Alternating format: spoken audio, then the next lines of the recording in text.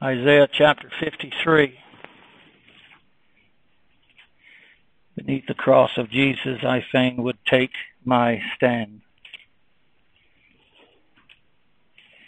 You know, a lot of our troubles and problems and sorrows and anxieties as Christians often come because we wander too far from the shadow of Calvary. If we could but learn by faith to abide under the shadow of Calvary, nothing in this life would be able to disturb us or shaken us or trouble us if we could but look in the face of our suffering Savior and realize all the things He suffered. We could never, ever, ever compare to any sufferings that we have. And then in all His sufferings, in all His pains, in all His sorrows, and His acquaintance with grief was for our benefit, and that we would find rest in Him and all that He is. There's an old hymn we didn't sing this morning, which I wish to quote after we read these 3 verses in Isaiah 53. Who hath believed our report? To whom is the arm of the Lord revealed? Let me stop there and just add a word of encouragement to those of you this morning who are truly saved. You can put yourself after these questions. And from my smitten heart, I cry to wonders, the wonders of His amazing love and mine own worthiness. To who hath believed our report? It is I, God, and to whom is the arm of the Lord revealed? You have revealed it to me. Amen. We could actually close our Bibles this morning and all go home with the mere meditation of these words and find the greatest of all comfort. For he shall grow up before him as a tender plant, and as a root out of dry ground. He hath no form nor comeliness. And when we shall see him, there is no beauty that we should desire him. You remember that day, right before the Lord enlightened you? You've seen no beauty in him, that you should desire him. But oh, when the Holy Spirit of God and the preaching of the Word enlightened your eyes, there was nothing more beautiful, nothing more glorious, nothing more amazing in the face of Jesus Christ. He is despised and rejected of men, a man of sorrows and acquainted with grief. And we hid, as it were, our faces from him. He was despised, and we esteemed him not. That old hymn we did not sing, stricken, smitten, and afflicted, says, ye who think of sin but lightly, nor suppose the evil great, here may view its nature rightly, here its guilt may estimate. Mark the sacrifice appointed. See who bears the awful load. 'Tis the Word, the Lord's anointed, Son of Man and Son of God. I was reminded this week as I witnessed to a colleague that sinful man would estimate his guilt and sins by comparing himself with other men. I'm not as sinful as that murderer or that drunkard. I'm a morally good man. And any vain thoughts of redemption by his own works of righteousness. I do a lot of good. I help a lot of people. I don't judge anybody. I try to love all mankind. Yet, beloved, as one is to truly know the great evilness of sin and its guilt, and the terrible consequences and unimaginable judgment of God for such sins, one must look to the passion, suffering, and sacrifice which the Son of Man and Son of God endured for said sins and guilt. We spend so much time today in preaching of the gospel trying to convince men their need of Christ without showing them a crucified Savior. Sinful man will never understand, never totally comprehend the weight of his guilt and sin until he sees the sacrifice Christ paid on Calvary. We must lead them to Calvary, not to the resurrection of itself, which is a glorious thing. Don't misunderstand me. But we've got to lead them to understand Calvary. Calvary. Look at Christ. Look at the punishment Christ made for sins and guilt. This past week when I was trying to talk to this individual, kept saying about his good works and how good he is and how moral he is. And I'd always tell him, look, this Sunday the world's going to be celebrating what you call Easter. But Friday came before Easter. What was the whole purpose of Christ being crucified? What was the purpose of God sending His own Son into the world to be crucified? If you're good enough to get to heaven, why did He even come to earth? Why did He even sacrifice Himself? If you're good enough to get to heaven. And I could not get through the individual. He was so confident in himself and his moral works.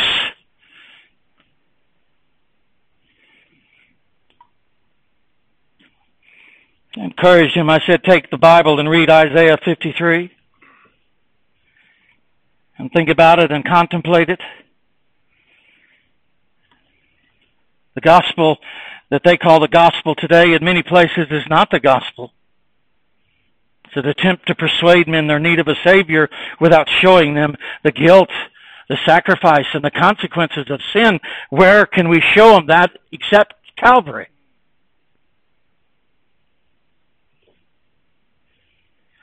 Look at 1 Corinthians chapter 1. Paul explains it clearly.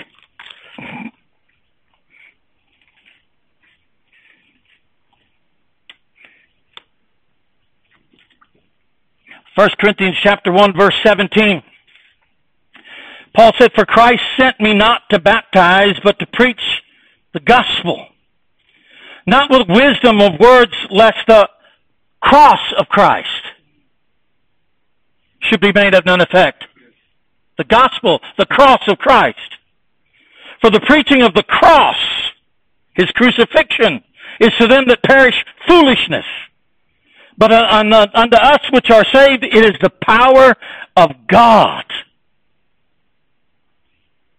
For it is written, I will destroy the wisdom of the wise, and I will bring to nothing the understanding of the prudent. Where is the wise? Where is the scribe? Where is the disputer of this world? Hath not God made foolish the wisdom of this world?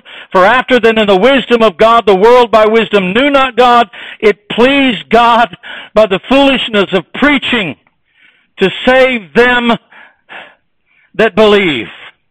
For the Jews require a sign, and the Greeks seek after wisdom, but we preach Christ, what? Crucified. Unto the Jews a stumbling block, and unto the Greeks foolishness. We preach Christ crucified. We can't persuade a man of his guilt and of his sins. We must show him the consequences of his sin and guilt. And that can only be seen in the crucified Christ.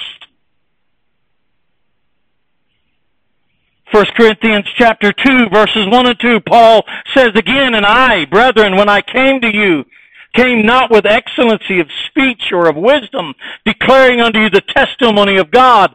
He says, for I determined not to know anything among you save Jesus Christ and Him crucified.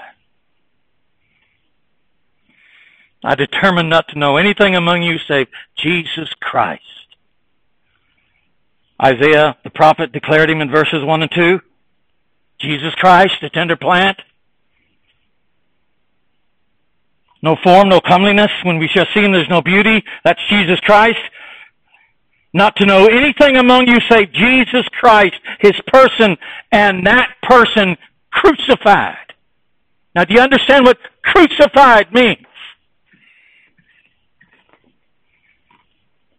They knew back then what crucifixion meant. Again, Paul, 2 Corinthians 5, 20 and 21. Now then, we are ambassadors for Christ, as though God did beseech you by us. We pray you in Christ's stead, be ye reconciled to God. Why? For he hath made him to be sin for us, who knew no sin, that we might be made the righteousness of God in him. He made him to be sin for us. Beloved, if we're ever to convince the sinner his need of Christ, we have to lead him to Calvary. We have to lead him to Christ crucified. He must see the consequences of sin that were poured out on Christ. He'll never understand, or he'll never acknowledge him being sinful until we show him the consequences of the sin and guilt which he bears, that Christ alone bore on Calvary. That's why Isaiah 53 is so important for every child of God to know and understand and desire to tell others. May we be determined not to know anything among men save Jesus Christ and him crucified. Lead them to a crucified Savior. Let them survey the same cross that we did before God converted us. Let them see the smitten Christ on Calvary. Isaiah 53,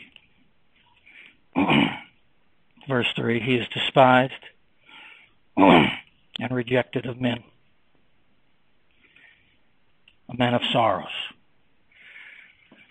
So I want to stop there for a minute. It's the first time he refers to him as a man. And he says he's a man of sorrows, acquainted with grief. Proving Christ identified with our sorrows and our griefs which sin brought. A man of sorrows, and acquainted with grief.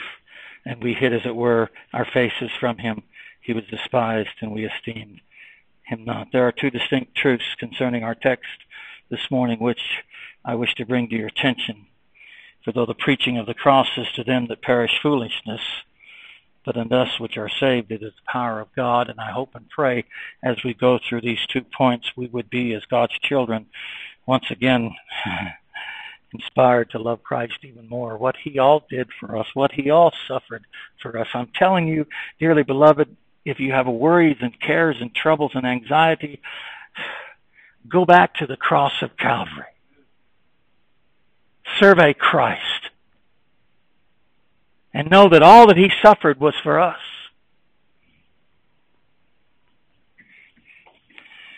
First of all, we need to see and understand who it is that is despised and rejected.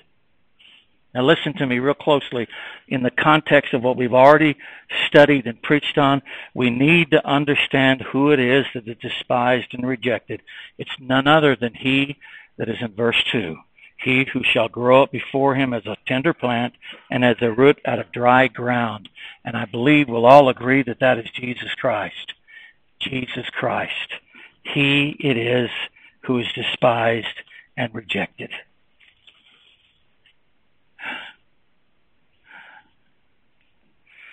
He, verse 2, is despised and rejected.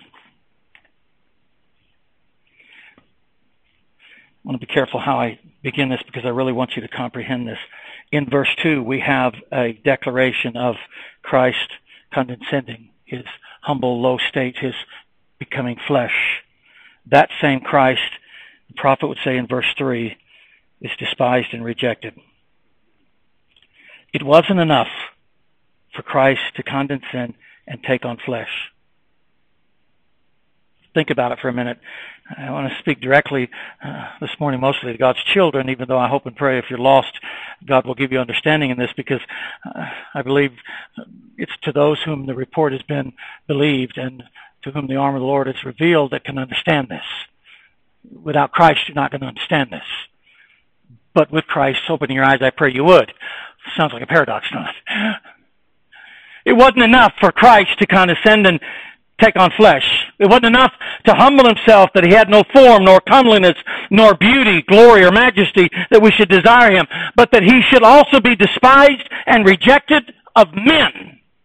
Think about that for a minute. It wasn't enough for God to take upon flesh, but he had to be despised and rejected of men. He had to be a man of sorrows and acquainted with grief, and one that people does not esteem. It wasn't enough for him simply to become flesh. You would think that would be enough for the Almighty God, the Creator of heaven and earth. He simply came down and became flesh and humbled himself. He's of low estate. But that's not enough. This same God who did all that, instead of being embraced for doing that, instead of being honored and glorified for doing that, they reject and despise him.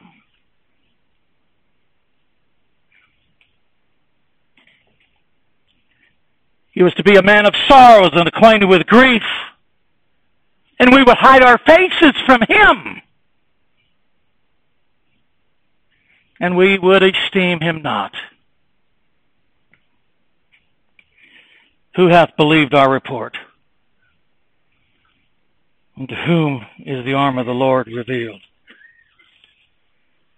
Beloved, we see here the great depth of man's sinful depravity and the unimaginable darkness which holds him captive.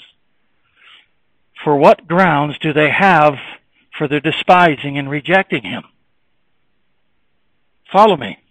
What grounds in verse 3 do they have of despising and rejecting him?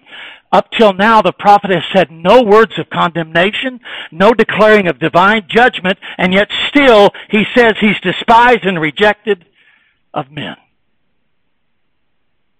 I could understand if verses 1 and 2 there was something about a divine judgment upon them for not believing him, or condemnation. There's nothing so far in the text that explains why they should despise and reject him. That's the depravity of man.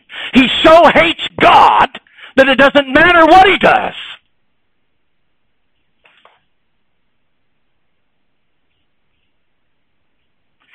The sinner don't understand the enmity he has between him and God. He doesn't understand how separated, how far he is away from God. God has done nothing yet so far in our text to cause man to despise him and reject him, and yet he does.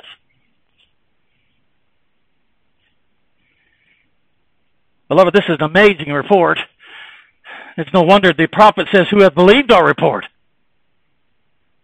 Think about it. Pilate cried before the multitudes who accused Christ. He says, I find no fault at all in this man. Why are you crucifying him? Why do you want him dead? I find no fault in him. Why do we believe that the sinner has some kind of good in him that he can choose God? There's nothing in him he likes about God. If you don't believe the total depravity of man, you don't know your Scripture, or you don't know yourself.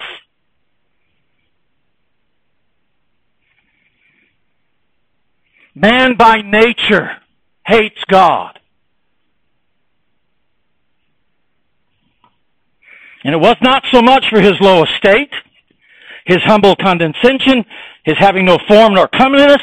It wasn't because he had no beauty that they should desire him, nor because he was a man of sorrows and acquainted with grief, nor because they esteemed him not, but it was because of our sins and our iniquities, listen to me, and our transgressions, that the Lord hath laid on him the iniquity of us all. This is why man despises the cross. This is why it's foolishness unto him. The world today says, hey, I can accept a babe in a cradle. I can even accept Christ coming into the world.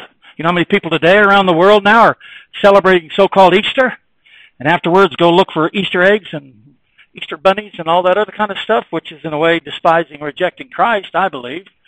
Why they're doing all that? Oh, no, they'll believe that. They'll say, oh, Christ came. Just like the individual I talked this last week. He said, oh, I believe in Christ. I said, yeah, but you don't understand.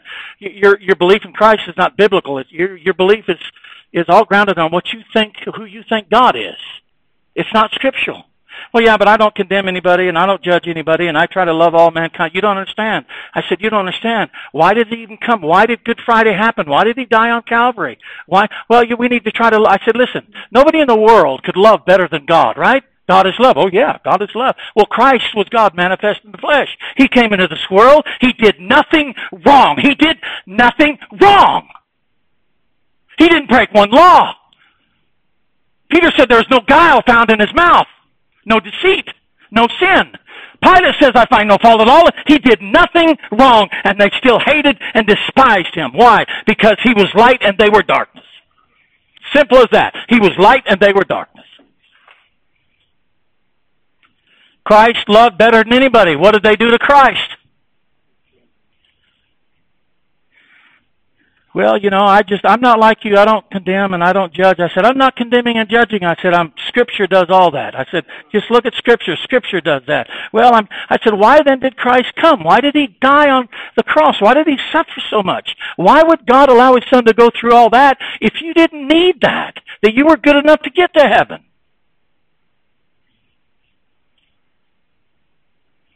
The world believes in all of that. They believe even that Christ came into the world. Around the world today, and churches around the world today, they're sitting there saying, oh, we believe in a resurrection Christ. We believe that Christ came, and we believe it, but they don't believe Christ in regards of him paying the debts of our sins and iniquities. They will not believe that he came because of our sins and our iniquities. They despise and reject him because of their sins, and they do not want to believe that Christ bore those sins.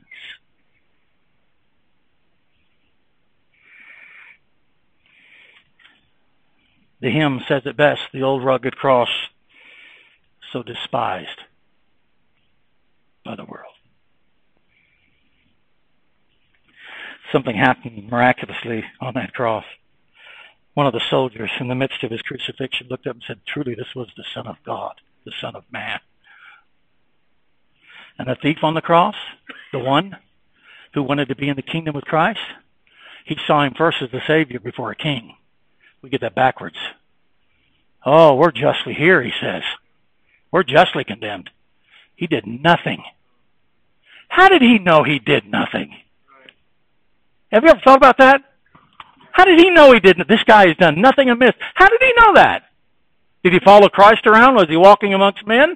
We have no record of that. Maybe he heard of some things. But for somehow he knew this was a perfect sacrifice. And that he did nothing, but I did everything wrong. Then he says, forget me not when you're in your kingdom.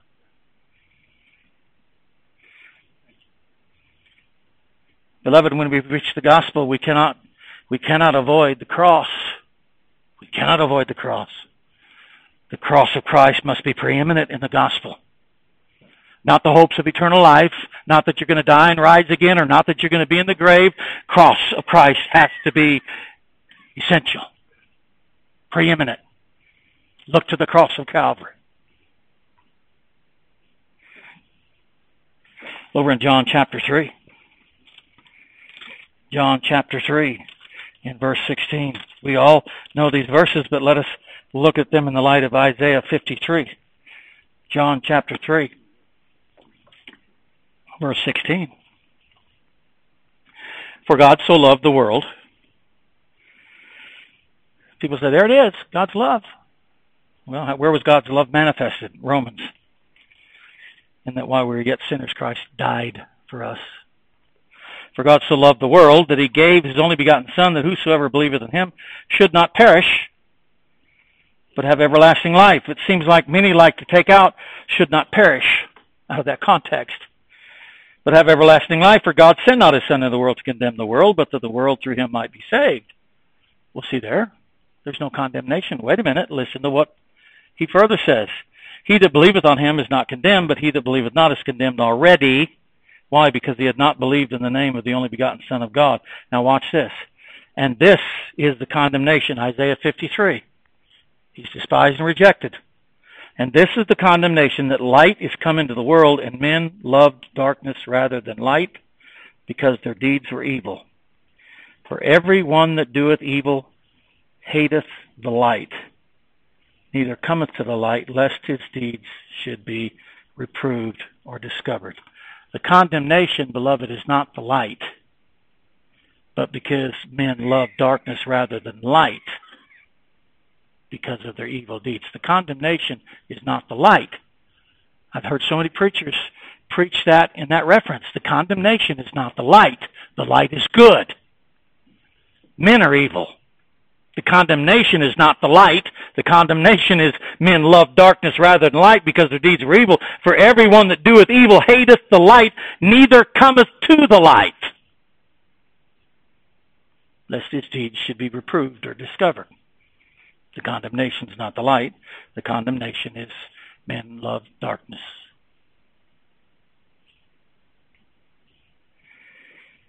Like I said, the world says, give us a child in a manger, a Christ who walked amongst men doing miracles and wonders. Let men proclaim his low estate, even his deity, but tell us not of a crucified, suffering Savior, upon whom the Lord laid on him all our iniquities. We will not accept that. We don't accept that. So who is the one in our text who is despised and rejected? It's the tender plant, the root of a dry ground, the one that has no form or comeliness, the one that when we see, we shall see no beauty in him, that we should desire him. He has given them no reasons, no grounds to despise and reject him.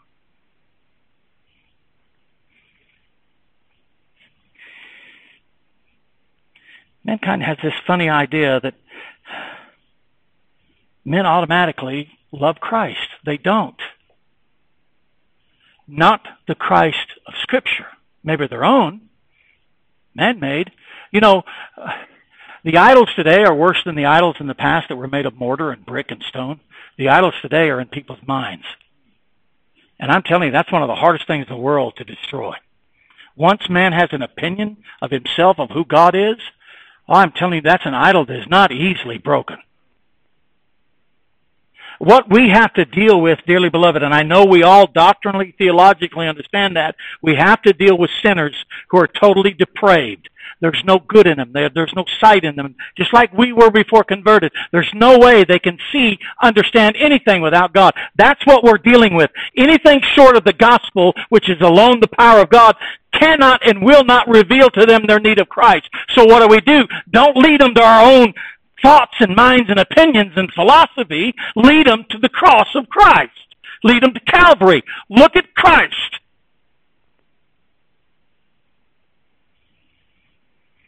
We must know nothing but Christ and Him crucified.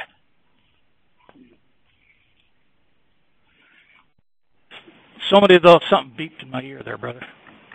So many people today, the gospel they believe in is not a gospel of Scripture, but a gospel of their own minds and philosophy and thoughts, and they've weakened it, and they've taken the cross completely out of the gospel. Well, may God give us grace not to do that. Who is he that is despised and rejected? It is Jesus Christ.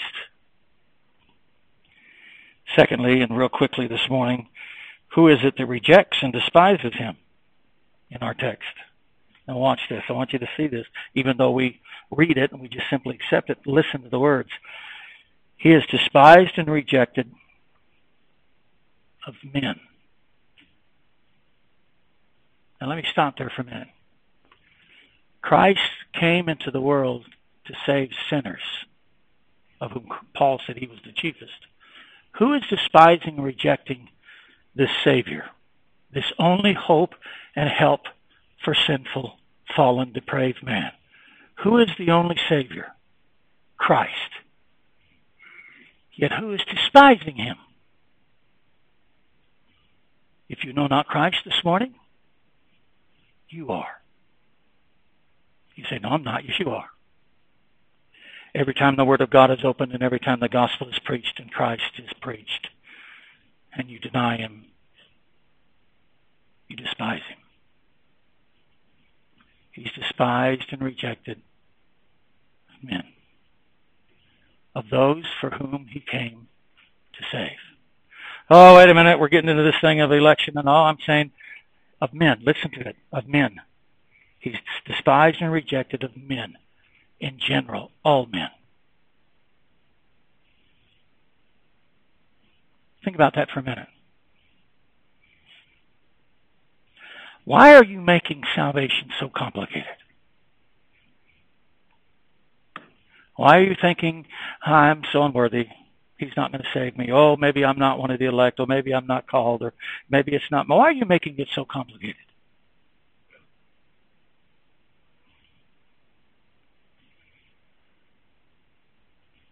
Why don't you listen to Christ and His gospel? Why don't you just listen to the simplicity of it, lest you become like children and come unto me. If salvation was complicated, none of us in this room this morning would ever have hopes of salvation.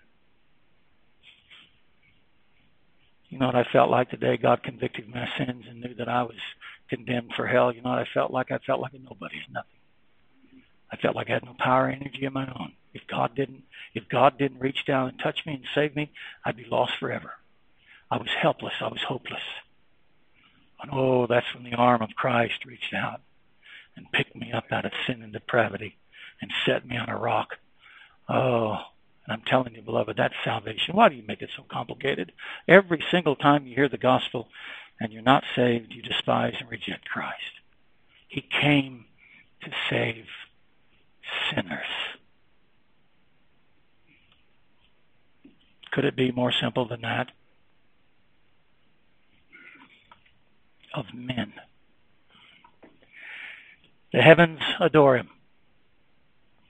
Child of God, think about these words. The heavens adore him. The angels in the height praise him. Sun and moon rejoice before him. The stars in heaven and creation below praise him. Yet sinful man, for whom he would suffer and die, would despise and reject him. We were that person at one time if you're saved. Do you know how good God is to you and I?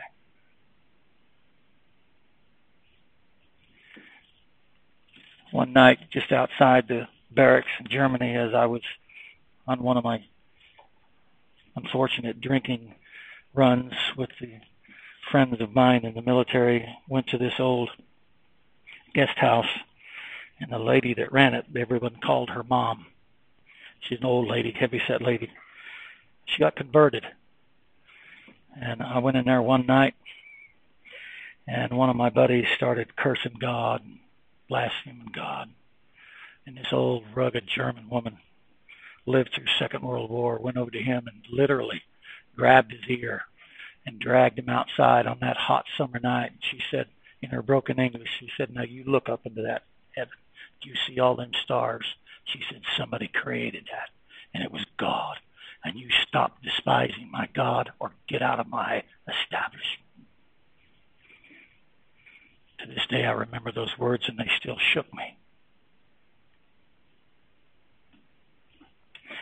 God has so many ways of leading and guiding a sinner to him. Each one of us can speak of different experiences of salvation. Some, it was through rough times, some through good times. But I'm telling you something. God speaks in a way that is distinctly different from others. And he speaks to every sinner like he speaks to you this morning. If you would just believe his word, if you would just believe. Well, preacher, you can't believe without God. I know the theological discourse in that, but I'm telling you, this is the gospel. Believe on the Lord Jesus Christ. What must I do to be saved? He cried to Paul. Paul said, well, first you need to understand the 5 points of Calvinism. No, he didn't say that.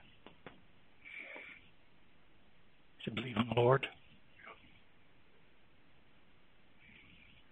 Oh, if it was more complicated than that, we'd all be condemned to hell forever.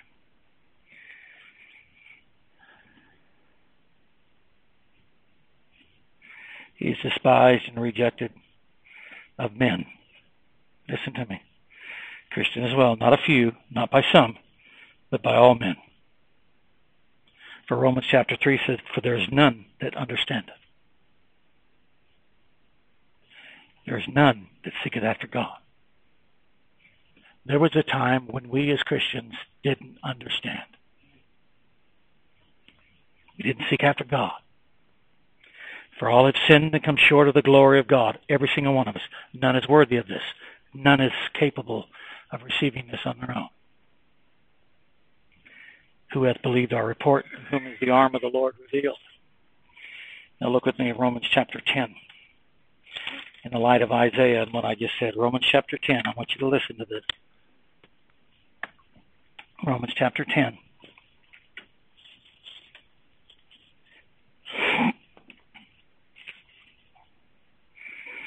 Romans chapter 10, look in verse 6. Now listen to the word of God. But the righteousness which is of faith speaketh on this wise, say not in thine heart, who shall ascend into heaven? That is to bring Christ down from above. Or who shall descend into the deep? That is to bring Christ up again from the dead. But what saith it? The word is nigh thee. Listen, even in thy mouth and in thy heart. Paul says it's in your mouth, in your heart. That is the word of faith which we preach. That if thou shalt confess with thy mouth the Lord Jesus Christ, and shalt believe in thine heart that God hath raised him from the dead, thou shalt be saved.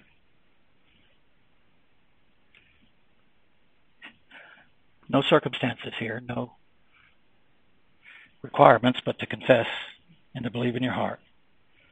Listen to this. For with the heart man believeth unto righteousness. With the mouth confession is made unto salvation. Confession of sins. With the heart man believeth unto righteousness. With the mouth confession is. For the scripture saith, whosoever believeth on him shall not be condemned. Follow me now. Shall not be ashamed. For there is no difference between the Jew and the Greek, for the same Lord over all is rich unto all that call upon him.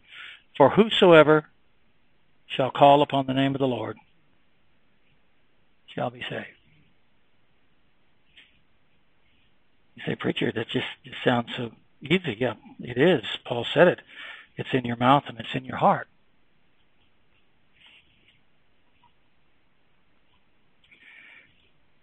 You see, by faith, Christ and his sufferings are transformed from despised and rejected to admired, loved, and cherished. Well, that old rugged cross, so despised by the world, has a wondrous attraction for me. For the dear Lamb of God left his glory above to bear it to dark Calvary. You see, they despised and rejected him because he bore their sins, which they wanted to deny and reject. That was ugly to them. That was darkness to them. They loved their evil deeds. But once, by faith, we believe in Christ, that which once was abhorrible to our eyes is now something of beauty and glory, majesty, has a wondrous attraction to me. In that old rugged cross stained with blood so divine, a wondrous beauty I see. For 'twas on that old cross Jesus suffered and died to pardon and sanctify me. You see now why Isaiah 53 should mean so much to the believer. We read through Isaiah 53 going, oh, it was for my sins, for my iniquities, for my transgressions. He was buried with the wicked. The Father seen the travail of his soul. Oh, and he was satisfied. And I'm part of that seed. Isaiah 53 is something of wondrous beauty. It's not abhorrible in our eyes. It's not, we don't reject it. We don't despise it. We embrace it. We embrace everything. You want to see the love of God? You want to see the love of God? Let me show you the love of God. It's not in giving you everything you want. It's not in providing you a long life, giving you riches. You want to see the love of God? Let me show you the love of God. I want you to look at Calvary. I want you to see the thorn of crowns. I want you to see how they beat him up and bruised him, beat him with a cat of nine tails, where his flesh, which in chunks would flew off his back. Some of his bones were showing. It even says in Isaiah 52, he was marred beyond any form.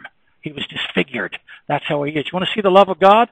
Look at Christ on Calvary, bleeding, suffering, dying and bleeding. That's the love of God. For the sinner, that's something he abhors. He hates it. Can't stand it. Will not. He'll despise it and reject. For the child of God, oh, I'm telling you, it's the most beautiful sight in the world. It's a wondrous beauty. It was I. It was I that deserved your place. That's what the old hymn says. Did I cause his pain? My faith has found a resting place, not in device nor creed. The last part of that verse says, his wounds shall plead for me. Whenever Satan crawls up on my shoulder and says, you're not worthy, I say, I'm not. He says, you're not going to make it to heaven? Yes, I am. You can't make it, you're no good. You fail, you fall, you make sins. I know I do. And I just turn and say, but his wounds shall plead for me. For you see, I'm not getting into heaven on my own. I told that individual this week, I said, you know that you cannot get to heaven unless you're just as righteous and holy as God. And he said, well, nobody's that way. I said, you're right. But I know someone who is. Well, yeah, Jesus Christ, yeah. And then I quoted, but he was made sin for us who knew no sin, that we might be made the righteousness of God in him. And I said, you know what made that possible?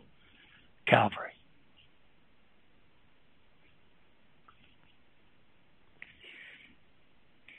Beloved, as God's children, we should find great comfort and hope and assurance and peace in the sufferings of our Savior. And yes, we take great peace and joy and satisfaction in his raising from the dead. One man even tried to hinder that. We'll put a stone in front of it. We'll put a Caesar seal on it, or we'll put Titus seal on it. He won't get up out of that grave. And they showed up and the rock was rolled away. And an angel sitting on it like it was nothing. They entered in and everything's folded so neatly at the head and foot. Like somebody just took the rags off and just gently and slowly folded them together. No frantic tearing them off and running out. Christ didn't do that. He just folded it together. I'm telling you, when he raised on that day, we were raised with him. Why do you despise and reject Christ? He's done nothing to you. He's done nothing to you but come to save you. That's the gospel. May the Lord open up your eyes, and may he reveal his arm unto you this morning, that you might come to know Christ as we do. And child of God, may we, as we go through Isaiah 53, may we enjoy every single portion that we read, that we might be reminded of how much our Savior loved us. Amazing love, how can it be? Thank the Lord. Let's pray. Heavenly Father,